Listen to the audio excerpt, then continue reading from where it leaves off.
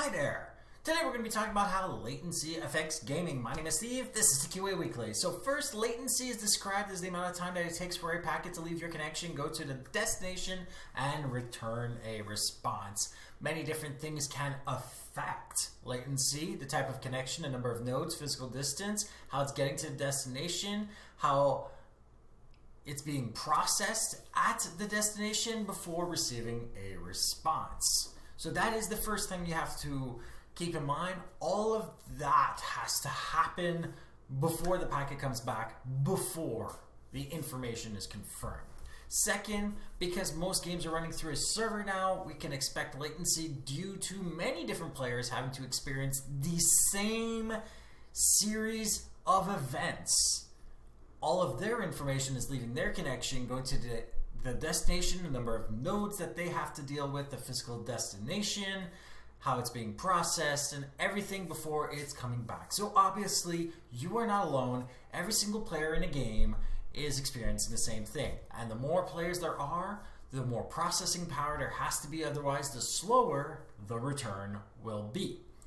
And the third thing is how all of this is interacting with each of the different players' computers. Because you have to keep in mind that every single one of these players has to have the same information all at the same time returned to each other. Because everyone can be in different geographic locations and experience different levels of latency, it is possible for you to think you made a shot when in actual fact the server thinks you missed, or your shot didn't actually do as much damage as you thought.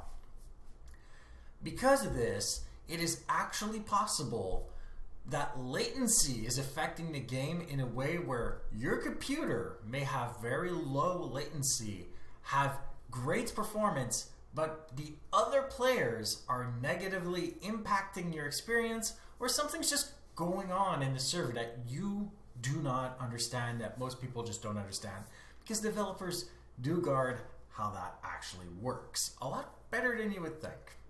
So I just want to point out something, because latency is affected by a whole lot of actual technicality, like where it's going, which nodes, how many server hops it's got to go through. So I just want to point something out. Ultimately speaking, we can't break the rules of physics. Latency is always going to be affected by a maximum speed, the speed of light. So if our communication could run at the speed of light, latency would obviously be dictated by that speed, and the further away you are, the longer it would take any of that information to get to the destination and back. And that does not include processing time. So even if you could have only one hop from your computer to the other player's computer, straight line, and run it at the speed of light, there will always be some kind of latency. And that will always make your experience of multiplayer very different from single player games. Are multiplayer games going to leave? Probably not.